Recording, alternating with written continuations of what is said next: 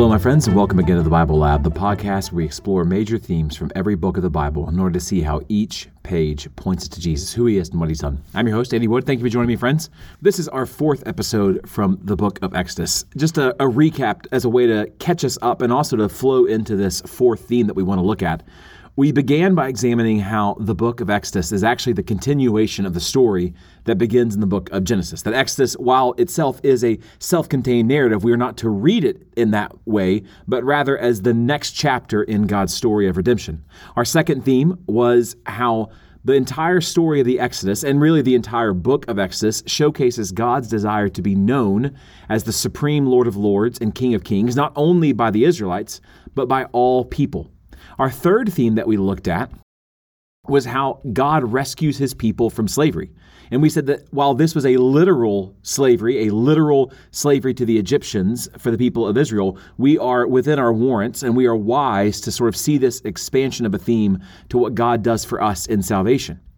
But the interesting thing about the book of Exodus is that it continues past the Exodus. The Exodus happens properly in chapters 12, 13, and 14, but the book of Exodus has 40 chapters. We don't stop reading at Exodus 14 with the parting of the Red Sea because the Exodus event, the parting of the Red Sea, the defeat of the Egyptians, is simply a means to an end, and that end is the covenant. And that's what we want to talk about today. We want to talk about how Moses discloses Yahweh's gracious provision of his covenant with Israel. Mount Sinai is a critical moment in the nation of Israel's history. They're going to be here for 1 year, and this 1 year stay is going to take up the rest of the book of Exodus, all of the book of Leviticus, and the first 10 chapters of the book of Numbers. There are 187 chapters in the Torah, the first 5 books of the Bible, and 59 of those chapters happen at Mount Sinai. Mount Sinai is significant because it's the same place that Yahweh speaks to Moses at the burning bush. And Moses' return to Mount Sinai is the fulfillment of a divine promise. As God says to him in Exodus 3:12, "I will be with you, and this shall be the sign for you that I have sent you. When you have brought the people out of Egypt, you shall serve God on this mountain." So Moses bringing the people to Mount Sinai is a sign that God has kept his promise. And at Mount Sinai, Yahweh is going to formalize his relationship with Israel through a covenant. He is going to determine and define the relationship that he is in with the nation of Israel by giving it the covenant, by making gracious promises to them and binding them to him in a covenant ceremony. And at Sinai, Yahweh reveals to his people how to live in response to his gracious redemption. God does not free Israel from slavery and say, "Okay, you're on your own, go do whatever you want." No, rather, he frees them and says, "Now let me teach you how to live in relationship with me." So God is going to enter into a covenant. And the covenant ceremony begins not with laws, but with a reminder of Yahweh's gracious choosing and salvation of Israel. He says in Exodus 19:4, "You yourselves have seen what I did to the Egyptians and how I bore you on eagle's wings, and I brought you to myself." So God says, "I have chosen you, I have defeated your enemies, and I have brought you here to myself." A covenant is much deeper, much more intimate than just a contract. And I think we would do well to think about a covenant in terms of a marriage ceremony. It's a personal commitment between two covenant partners. Israel has been granted a gracious redemption. They have been invited to enter into a relationship with the God of the universe, and they have been given a mission. The mission is given in Exodus 19:6. God says that they shall be to him a kingdom of priests and a holy nation. And in response to Yahweh's choosing of them, in response to Yahweh's redemption of them, and in response to Yahweh's mission that he's offering them, the people respond and commit themselves to Yahweh before they even hear the law. Exodus 19:8, the people answered together and said, "All that the Lord has spoken, we will do." And from here on out, obedience to God's law will reveal a heart of gratitude for Yahweh's grace. And disobedience to the law will reveal just the opposite, a heart of ingratitude for Yahweh's grace. Also, notice that before a single law is given, before the 10 Commandments are uttered, Yahweh yet again reminds them of his grace. In Exodus 20:1-2, "And God spoke all these words, saying, I am the Lord your God, who brought you out of the land of Egypt, out of the house of slavery. I have graciously freed you and redeemed you, Israel. I've not done this on a conditional basis. I have freed you and redeemed you because I love you and I have chosen you. And now I'm going to give you my law as an expression of my perfect character so that you can enjoy my blessing. The purpose of this covenant is Israel's mission to fulfill the Abrahamic covenant. Remember, the covenant with the nation of Israel is not a new thing, as if God's scrapping the Abrahamic covenant, but rather it's how God is going to accomplish his promises to Abraham. If Israel is faithful, God says, if you will indeed obey my voice and keep my covenant, you shall be my treasured possession among all peoples, for all the earth is mine, and you shall be to me a kingdom of priests and a holy nation. Now, those first and third phrases, when he says treasured possession and holy nation, they emphasize the special status that Israel has. As it says in Deuteronomy 7:6, you are a people holy to the Lord your God. The Lord your God has chosen you to be a people for his treasured possession out of all the peoples who are on the face of the earth. Though Yahweh owns everything, Israel is of immense, you could even say utmost value to him amongst all the peoples of the world. Israel has been set apart to serve God and display his holiness to the world. And that speaks to that middle phrase, where Israel is called to be a kingdom of priests. They serve as mediators, as go-betweens between God and the nations. They are to represent God to the nations by living out God's laws, by living out in reflection of God's character. And they represent the nations to God by praying for them and interceding for them. Their job is to be a light to the nations, a city set on a hill. This idea of being a kingdom of priests, an entire nation of priests, is expressed beautifully in Deuteronomy 4:5-8. Moses says, I have taught you statutes and rules as the Lord my God commanded me, that you should do them in the land that you are entering to take possession of it. Keep them and do them, for that will be your wisdom and your understanding in the sight of the peoples who, when they hear all these statutes, will say, surely this great nation is a wise and understanding people. For what great nation is there that has a God so near to it as the Lord our God is to us whenever we call upon him? And what great nation is there that has statutes and rules so righteous as all this law that I set before you today? If Israel will live out the commands of God, the other nations, the people of the nations, will see the generosity and kindness and mercy and peace that the nation of Israel is characterized by, and they will say, I want in on that.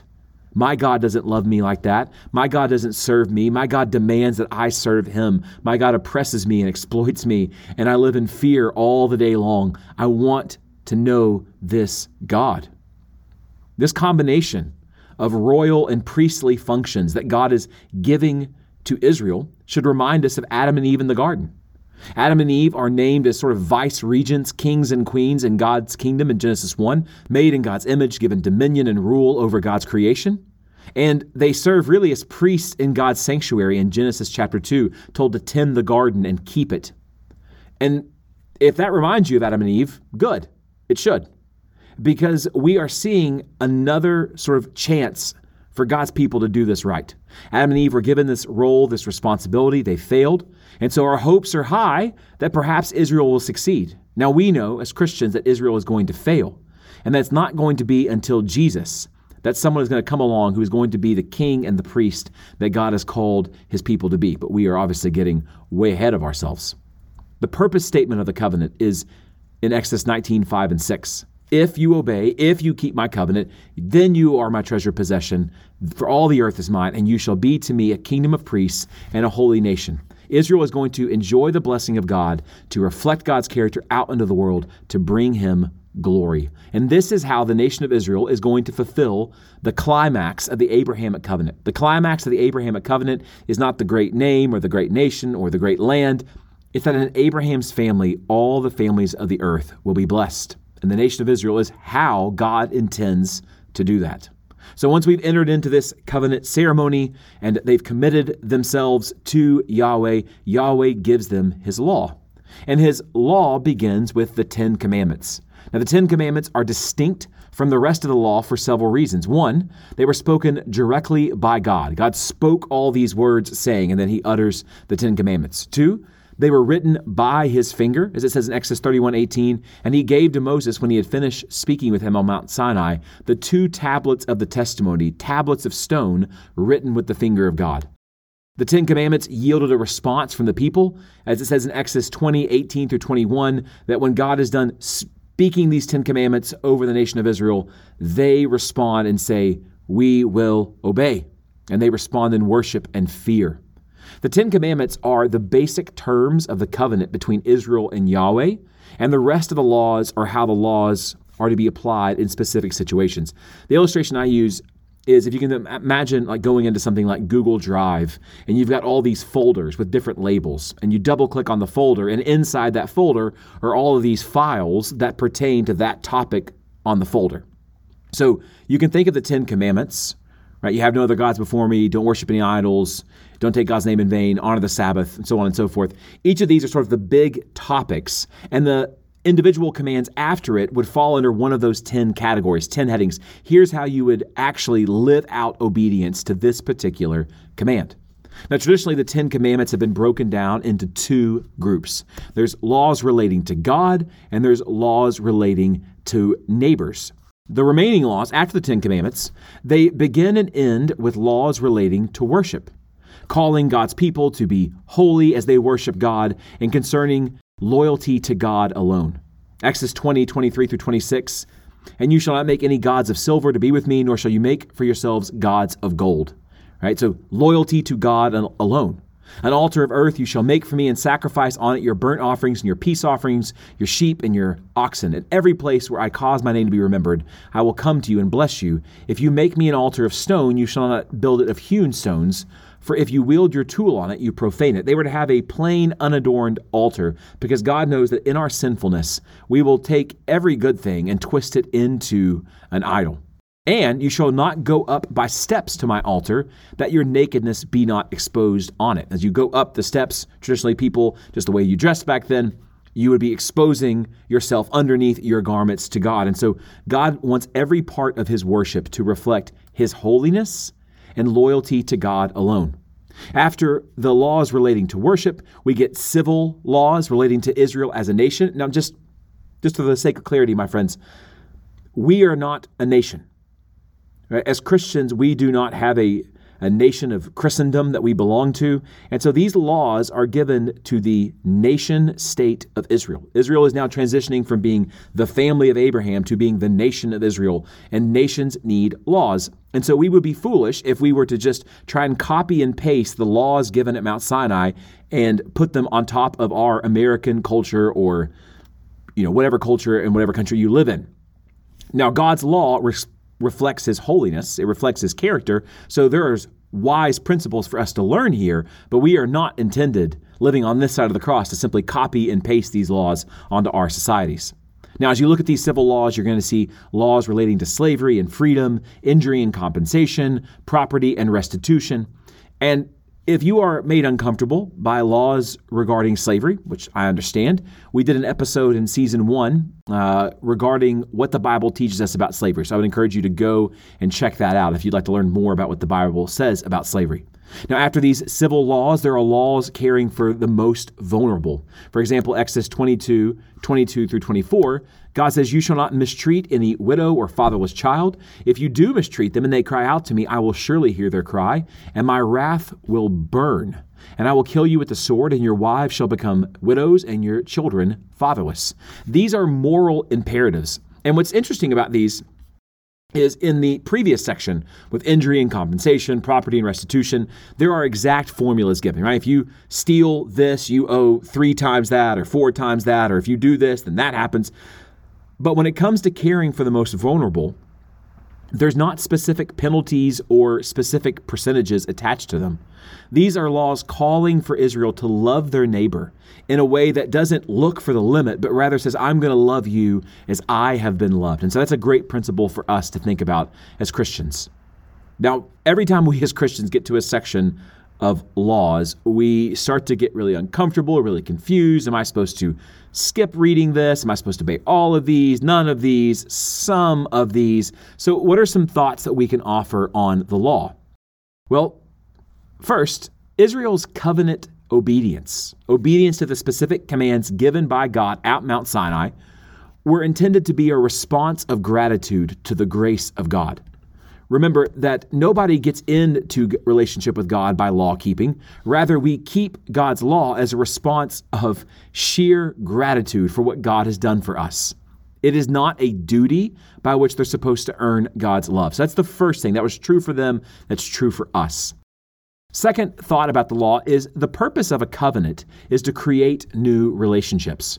You can think about a marriage ceremony. When you go to a wedding and you see a man and a woman and they join together there at the altar of the church, they walked in as two individuals, but they're going to walk out joined together in the sight of God and man as husband and wife. A new relationship was just created there in front of you.